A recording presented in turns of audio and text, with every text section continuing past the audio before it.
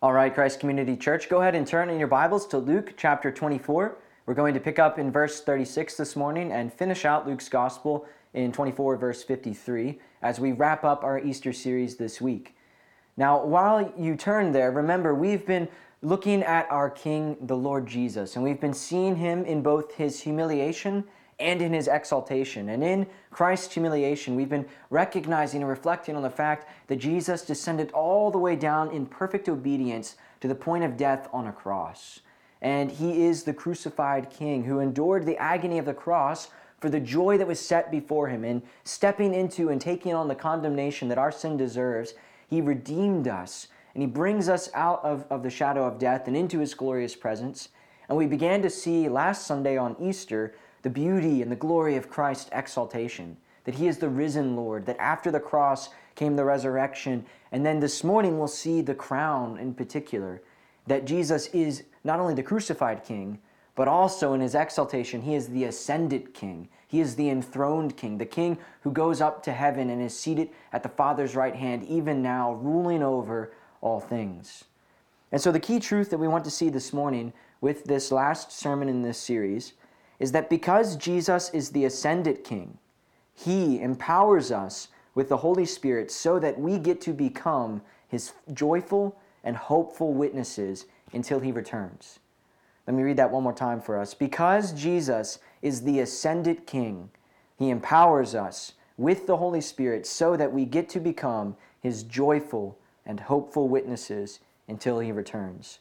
Now let's see that in His Word this morning as we turn to Luke 24, verses 36 through 53. This is God's Word for us this morning. As they were talking about these things, they being the disciples, Jesus Himself stood among them and said to them, "Peace to you." But they were startled and frightened and thought they saw a spirit. And He said to them, "Why are you troubled? And why do doubts arise in your hearts? See my hands and my feet, that it is I myself. Touch me and see. For a spirit does not have flesh and bones as you see that I have." And when He had said this, He showed them His hands and His feet. And while they still disbelieved for joy and were marveling, He said to them, "Have you anything to eat here to eat?" They gave Him a piece of broiled fish, and He took it and ate before them. Then He said to them, "These are my words that I spoke to you while I was still with you, that everything written about me in the law of Moses and the prophets and the Psalms must be fulfilled." Then He opened their minds to understand the Scriptures and said to them, "Thus it is written, that the Christ should suffer and on the third day rise from the dead, and that repentance and forgiveness of sins should be proclaimed in His name to all nations, beginning from Jerusalem. You are witnesses of these things, and behold, I am sending the promise of my Father upon you, but stay in the city until you are clothed with power from on high." Then He led them out as far as Bethany, and lifting up His hands, He blessed them. While He blessed them, He parted from them and was carried up into heaven. And they worshipped Him and returned to Jerusalem with great joy, and were continually in the temple blessing God. This is the word of the Lord. Thanks be to God. Now, as we begin and step into this last part of the Easter story in Luke's Gospel, the question to help draw us into this text is twofold. And the question is this: are you more cynical or more hopeful about the future? And likewise, are you more angry or more joyful in the present? Now, this question is important not just because it's a good way to take the temperature of your emotional health and your mental health, but this question ultimately matters in our lives as disciples of Jesus because it often indicates in large part how we are doing as Jesus' witnesses. One of the things we talk about often here at Christ Community is that we are always witnessing with every aspect of our lives. We witness what is most important or valuable or troubling or interesting in our lives and to ourselves by the things we buy, the things we talk about in chit-chat throughout the day, by the things we post and watch online, the logos on our t-shirts, the stickers on our cars and our laptops. We are always witnessing about what is important to us. And one of the things we want to take stock of is if as we reflect on these questions and we realize, man, I'm quite cynical about the future. I have maybe ultimate hope in Jesus, but when I think about this year or next month or next week or even tomorrow, I tend to be very cynical, and I see through things more than I am hopeful for God to show up and do great things. Or maybe when you think about just your emotional state in the day-to-day life, you realize I tend to be angry. I tend to grumble. I tend to complain. And I don't have much fruit of joy pouring out of my heart. In asking that, we're not trying to beat ourselves up, but we do want to recognize that may mean that the witness we are bearing is soured by cynicism and made bitter by anger, rather than indicating that we believe that Jesus reigns as king right now. And so the question for us, as we see in this part of the story that Jesus calls us, his people, his witnesses, the question for us is, how do we become faithful witnesses? If we are always witnessing, then we can either be unfaithful in that and witness to lesser things, or we can become over time faithful in that calling and witness to Jesus.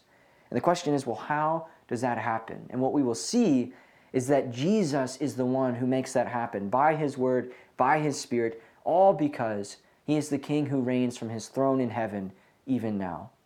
And so let's see that and unpack it, starting with Luke 24, verses 36 through 49, and see how Jesus is the ascended King who empowers us with the Holy Spirit.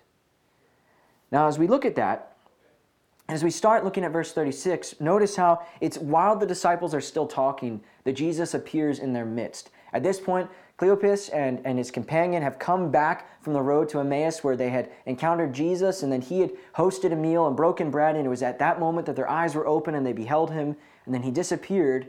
But as they reflected on the fact that their hearts burned within him as he talked to them about Scripture, they excitedly run back or walk back, however long it took, to Jerusalem, probably about 7 miles from Emmaus back to Jerusalem, and that night they go and they talk to the rest of the disciples, and they're discussing what they had seen.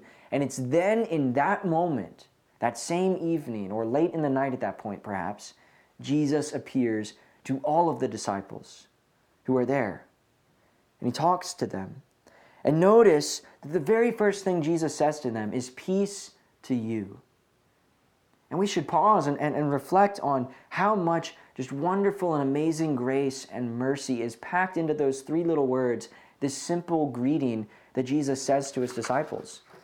Because if it were one of us, and the first thing we would say to a group of friends who had abandoned us in our darkest hour, we probably wouldn't say peace to you. We would maybe just look at them with a scowl on our face, or perhaps we'd make a witty one-liner to put them in their place and be very sarcastic to try to couch some of our frustration and sense of betrayal. But not so with Jesus. He knows how faithless his disciples and friends have been, and yet he loves and he likes them, and he draws near to them, and he speaks words of peace over them. This is beautiful. This is the reflection of Christ's heart for his wayward people like us. This is why it is so important for us to recognize what happens week in and week out in our Sunday morning worship when we confess our sins and then hear our assurance of pardon. Every week, that assurance of pardon is God saying over us, "Peace to you." As Paul says in Romans 5, we have peace with God because of Christ's work on the cross and his work through the empty tomb. The words he speaks to the disciples, he speaks to us. Peace to us in him because of what he has done. And there's joy to be found here. But the interesting thing is that if you look at verse 37, the disciples, they don't experience much joy yet. They are actually shocked, they're startled, they're troubled by what they see, by seeing Jesus in front of them. And so Jesus knows their hearts. He knows that in their minds they're thinking, this must be a ghost or a spirit. He senses that there are doubts arising in their hearts. He can see into their hearts, and he knows that they're reasoning away their experience. And they're thinking, but we saw him die. So whatever we're seeing, it must be a ghost, right? Like that seems to be the only logical explanation they can come up with. And rather than chastising them for such folly, Jesus draws near to them. And he calls out their doubt with his question, but then he draws near to them and he shows them his body. And he says, look, I have flesh and bones. Look at my hands. Look at my feet. And they would have seen the scars from his crucifixion, but they also would have been able to touch and feel it was real flesh, real bone. This was not an apparition. It was not a ghost. It was Jesus himself. Yes, he is in a glorified, resurrected body, but it is still the Jesus they knew. And then he also, as they're taking that in, he says, and do you have anything to eat? And they give him a piece of broiled fish, and he eats in their presence. If he were a ghost, you would have expected that as he put the fish into his mouth, it would have fallen to the floor and fallen through him. But in reality, he is real. He has real teeth, real taste buds. He eats the fish before them to show them it is him back from the grave in his true and resurrected, glorified body. But what's interesting for us to recognize is that as the disciples are having this encounter with the risen Lord, this first-hand experience with Jesus is not enough to fully transform their hearts and break through their unbelief. If you look back at verse 41, you'll see that they were still disbelieving for joy and were marveling when Jesus asked for the fish. And the word that Luke uses there for disbelieve, it is the exact same word we saw him use in verse 11 of chapter 24 on Easter, when the disciples did not believe the women's report from the empty tomb. They thought it was an idle tale. We saw then that they didn't have an information problem. The women's report was true. They had all the facts. They had Jesus teaching that the angels reminded the women about and that the disciples had also heard. So they didn't have an information problem. And now we see here, they didn't even have an experience problem. They are getting to talk to Jesus himself. And although it brings them joy and they marvel, they still have a heart problem. They have hearts that are hardened in unbelief and in sin, and no experience and no information can by itself break through. Excuse me. They are a living illustration of Jesus' teaching in his parable earlier in Luke's Gospel in chapter 16, the parable of the rich man and Lazarus. And in that parable, the rich man, when he dies and he's enduring the agony of hell, he speaks to Abraham in paradise and asks Abraham, please send me back or send Lazarus back. Send somebody to go talk to my family to warn them of what lies before them. And yet Jesus has Abraham say to the rich man, if they didn't believe and hear and know from Moses and the prophets, then neither will they believe if someone returns from the dead, someone is resurrected. And we see the disciples prove that here. Jesus himself has returned from the grave, victorious over death. He's talking to them. And yet, despite all that joy, they still disbelieve, despite the information, despite the experiences. And so what we see then is that as Jesus goes on and he engages with them, he points back to his word in verse 44 and reminds them, I have been telling you this throughout my whole ministry, that everything in the law of Moses, in the prophets, in the Psalms, must be fulfilled in me. And then, verse 45, he opens their minds to understand the Scriptures. The things that they had misunderstood in places like Luke 9 and Luke 18, Jesus, by his divine power, opens their mind by the power of the Spirit so that now at last they can see clearly. He alone can break through their unbelief and bring them into the beauties of faith. And as Jesus opens their mind, in verse 45, he then summarizes for them. This is everything the Old Testament had been pointing to. It had been pointing to his death on the cross and his victory and his resurrection from the grave. And then notice what Jesus does. In that same sentence, he then says, and also the Old Testament prophesied that in Christ's name, repentance and forgiveness of sins should be proclaimed to all the nations, beginning from Jerusalem. And what we see is that the Old Testament not only foretold the person and work of Christ, but it also foretold the mission that Jesus, with his work on the cross being finished, now entrusts to his disciples and to us, his disciples today.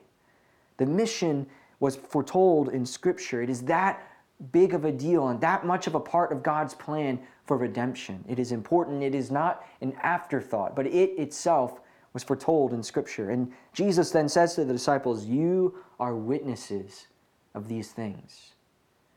They were both eyewitnesses because they got the privilege and the great gift of seeing Jesus face to face, but then they partook in the office that all of Jesus' disciples have, which is to be ambassadors of Christ, to be those whose lives point to and reflect the wonders of redemption in the person and work of Christ.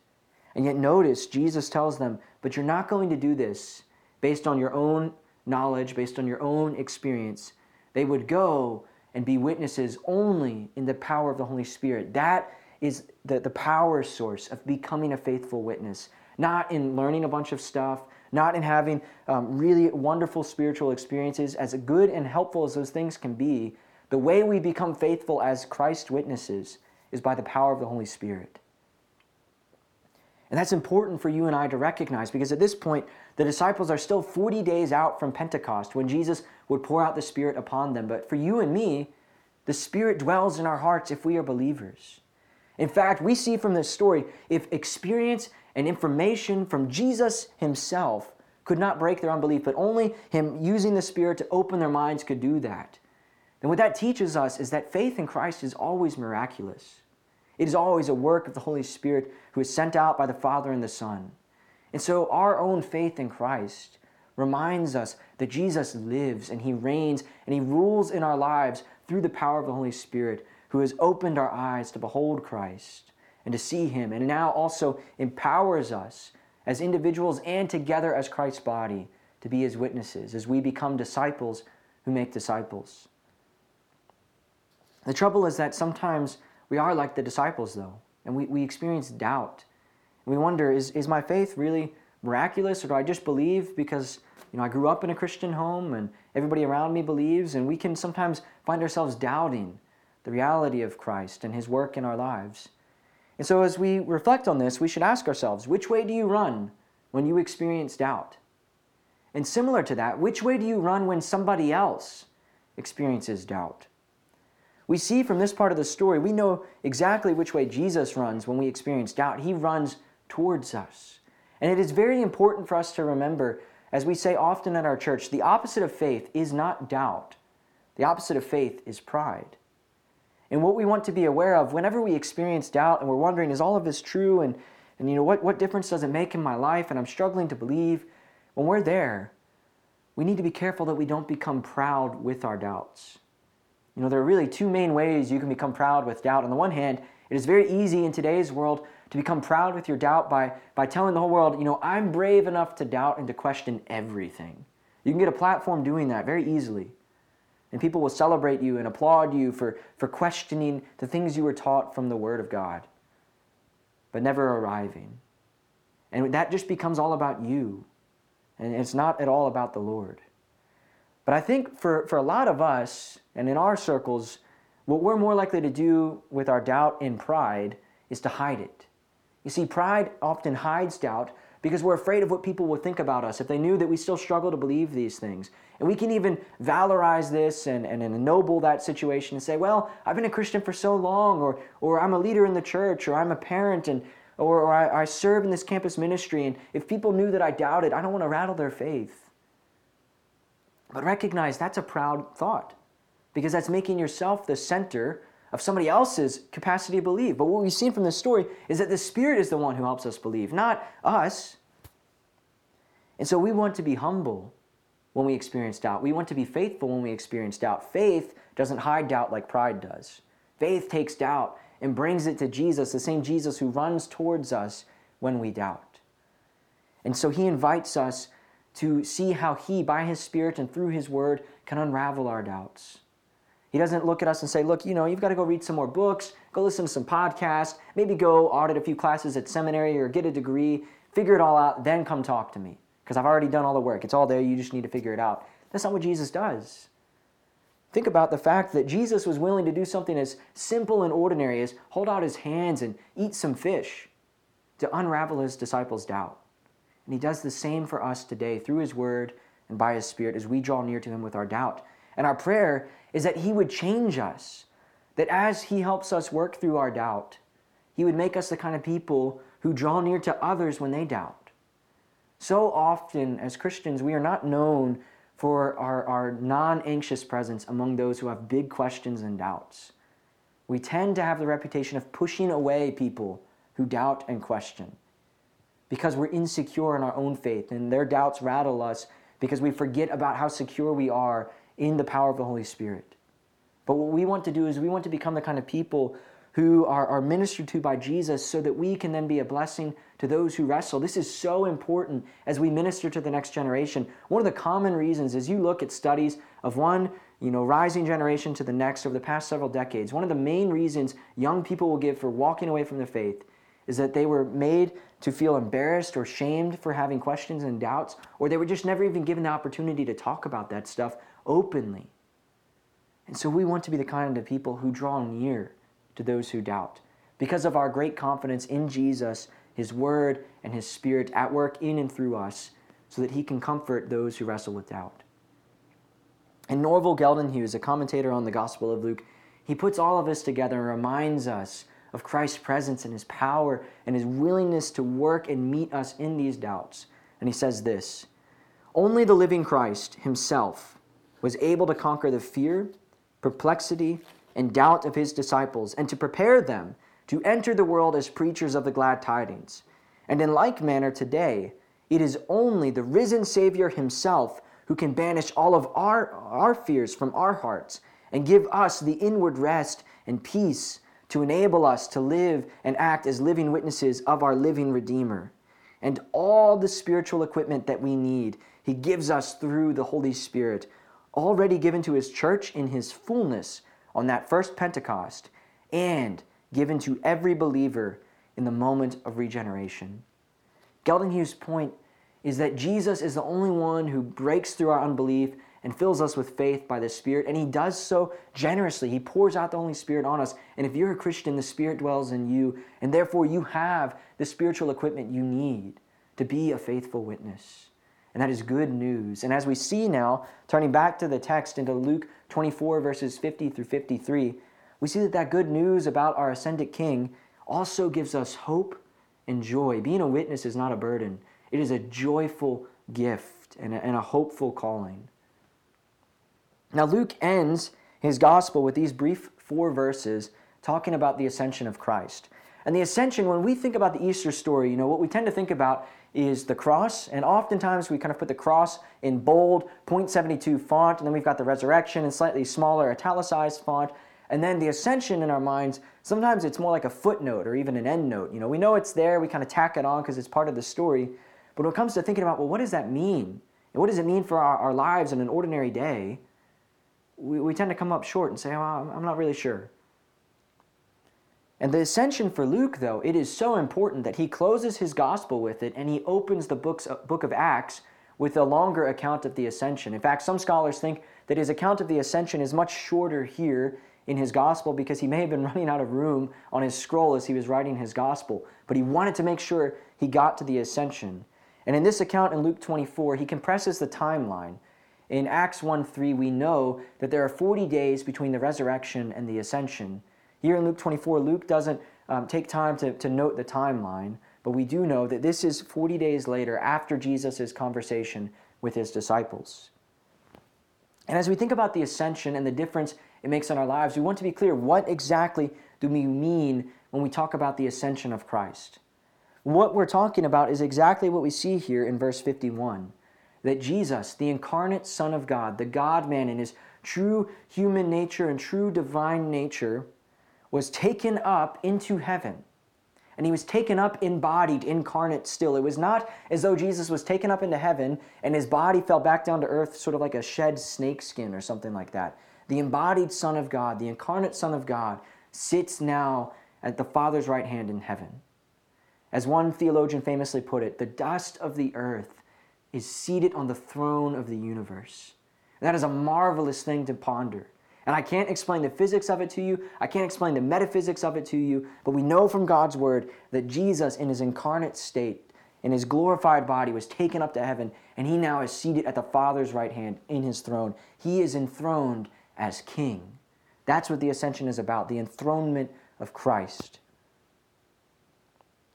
And the reason the ascension matters for me and you so much is that first and foremost, the ascension reminds us that when we talk about Jesus, we are not talking about some sort of pious, religious collection of ideas. It is very easy when you love theology and you love studying God's Word, it is easy to get lost in your own mind and to think just about these things in terms of ideas. And ideas matter and they have consequences, but we need to recognize the ideas we think about when we talk about our theology, when we talk about things like the ascension and the resurrection and the crucifixion, those aren't just ideas, they are true events regarding a living person who is alive this moment. The ascension teaches us and reminds us abundantly clearly that Jesus is a person. and he lives now. And if Jesus is a person who is alive now, seated on his throne, that means he's active. Ideas aren't active. They don't seek you out. But we see that Jesus, in this part of the story, notice how he is constantly blessing his disciples here. Ideas can inspire us if we constantly remember them, but persons can bless us even when we are downcast and we are distracted. And so it is good news that Jesus is a person reigning on his throne. And we see here that the last thing he did with his disciples is he blessed them. He spoke words reminding them that they were being drawn into God's presence by the power of the Spirit, that the Spirit would come and fill them. And it's while he's blessing them in that act that he's taken up into heaven. And what we see is that transforms the disciples, and it gives them hope, and it gives them joy, and they at last worship Jesus. They know who he is in fullness. He is the Son of God, the God-man, and they worship. And this reminds us then that Christ's ascension, the fact that he is seated on his throne, is the source of all of our hope and all of our joy. And that is good news, because there are a lot of things we could tack our hope and joy to in life that cannot deliver and that can change. But if Jesus is our source of hope and joy, then that source of hope and joy is unchanging. We are firmly anchored to it, and nothing can pluck us from his hand. Nothing can topple Jesus from his throne. The fact that his throne is a heavenly throne means that there is nothing on earth, not even the spiritual satanic powers of darkness, can topple him from his throne. There's no spiritual wicked coup that can change the fact that Jesus is king and he rules. That's good news. It means that no matter how discouraged we get by things that happen on earth, we ought never doubt that Jesus is king. Or perhaps better put, when we do doubt, we ought to run to him with that doubt so that we can remember that those doubts are not based on good reasons, because he is king and nothing can change that. And yet, as his reign is transcendent and he's seated at God's right hand and he can look out by the power of the Spirit and perfectly lead and guide the church, we need to remember that his heavenly enthronement doesn't mean he's inaccessible to us. But in fact, as the book of Hebrews makes clear time and time again, it's only because Jesus has gone into heaven and is seated at the Father's right hand that we have access to God in Christ. And so while his reign is completely untouchable by his foes, his throne is entirely accessible to us, his people. And then we can draw near to his throne of grace and mercy and receive what we need in times of trouble and need. And so we have every reason for joy because of the ascension. And it's so interesting that joy so changed the disciples that notice where they go to worship and bless God. They go back to the temple. And on the one hand, that's a bookend in Luke's gospel. He begins with people like Zechariah and Simeon and Anna looking forward to the Messiah coming as they worship in the temple with great expectation. And now he closes with the disciples looking back and looking forward to what the Messiah will continue to do as he sends the Spirit. And they're celebrating what God has been doing in Christ in the temple. But it's so interesting because the temple was led by the very leaders who called for Jesus' execution. You have to wonder if the disciples, in going back to the temple, if some people may have seen them there with Jesus when Jesus had overturned the tables and had done great debate and theological showdown battle with the leaders of the temple. And if people may have raised their eyebrows at them and thought, what are these guys doing back? They followed the guy we crucified. And yet the disciples will let nothing keep them from worshiping God. So great is their joy and their hope, and they're binded together in unity because they know their King reigns and he lives. And that ought to be so for us as well, that we would be binded together as God's family in joy and in hope, that nothing would keep us from drawing near and worshiping him together. We know from 1 Corinthians 3:16 that this side of Pentecost, we are the temple of God's Holy Spirit. We, the body of Christ, each of us are indwelled by the Holy Spirit, but together we make up the temple. We are the place where God promises to make his presence known. And so we should want to be united in joyful and hopeful worship. But so often when we find ourselves divided, it's because we lose sight of the fact that our King, Jesus Christ, reigns. And instead of recognizing how our joy and hope are anchored in his rule as King, we try to pin them or tack them or sticky tape our hope and joy to changing things in the shifting sands of this world. And then we get divided and we get twisted about and we turn on each other.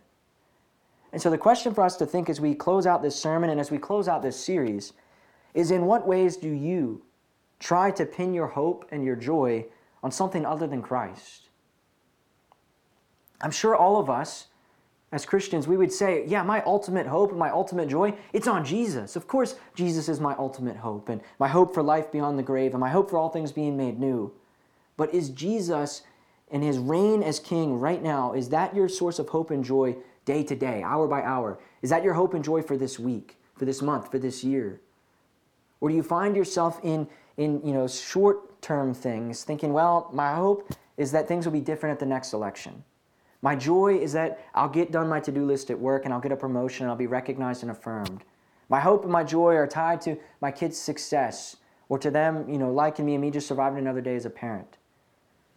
All of those are things that matter and they're important, but they cannot bear the weight of our hope and our joy, and they turn and they change and they twist and they shift because they're things of the earth. But as Paul reminds us in Colossians 3, 1 through 4, as he reflects on the fact that Jesus is ascended to his throne, we're to set our minds on things above. That's where our hope and our joy is found. The old adage of don't be so heavenly minded that you're no earthly good, it has it backwards. It's only if we are heavenly minded in that our hearts are set on Christ, to our ascended King, only then can we be of any earthly good, because only then do we have the hope and the unity that can bind us together as God's people so we can together be of earthly good as Christ's witnesses. And so we've got to be honest about this question. We've got to be honest about the ways that we sometimes miss out on the hope and joy that we have access to because Christ reigns, and we look for it in lesser people and in lesser things. Sinclair Ferguson and Derek Thomas, they put this well in their book about Jesus, Ichthus, Jesus Christ, God's Son, the Savior. And they say this as they reflect on Christ's ascension and his return. They say, the return of Christ is the next great redemptive moment on the divine calendar. Whatever God may do between now and then does not form the horizon on which we are to fix our gaze. No, the ascension teaches us to keep our eyes fixed heavenwards, to be looking not so much to the signs of the times or even to the end of our own lives, but rather to the future of the Lord. For the next great event on God's calendar is the return of Jesus. We are called to focus on him. And again, that is a call then to focus on the one reality, the one truth that can give us hope and joy, that binds us together as God's people. And that is the fact that Jesus reigns, that he lives and he sits on that throne and he sends out his Spirit and he watches over us as his people, as his church, and he leads us and he cares for us. And he uses his Spirit to draw us out of our doubts and draw us out of our sin and to fill us with faith and fill us with repentance and hope. And so may we, as we finish this series, may we not move on from these things unchanged. May we not leave them behind as, those are the theological truths and ideas I think about at Easter time. But may we recognize from this part of the story what has been true the whole time, what's been true for 2,000 years. Christ sits on his throne. And that anchors our hope, anchors our joy. And that teaches us that we get to become Christ's joyful and hopeful witnesses who are empowered by his Holy Spirit from now and until he returns. So with that hope in mind, let us turn and pray as we wrap up. But Lord Jesus, we thank you. We thank you that though sometimes, Lord, we confess, we treat you like you're just an idea that we've got to make sure we have precisely worked out in our minds and in our theology, but we forget that you're a person, you're alive, you reign, you came out of the tomb and you mount at your throne and you sit there and you rule and you watch over us and you send out the Spirit, and all of that, Lord, is abundant reason for us to have joy and hope. But Lord, so often we're full of anger, we're full of cynicism, because we are setting our hope and our joy, we're taping it to things that change in the world. It's so easy to do that. But we recognize that you don't call us to fix ourselves up in our own strength, but by the Spirit, you draw us to yourself and you remind us of what is true. And so help us, Lord, change us, fill us with the Spirit that we might know the hope and the joy that we have and that we get to look forward to as we look to your return. And in the meantime, may we not be divided by the distracting, changing events of this world, but may we focus on our calling as your witnesses and use us, Lord, to draw near to one another when we doubt, when we struggle, to draw near to others when they doubt, that you might work through us to build us up in faith and that we might get to see your family grow and celebrate and rejoice at your work in our midst. And we pray this in your name. Amen.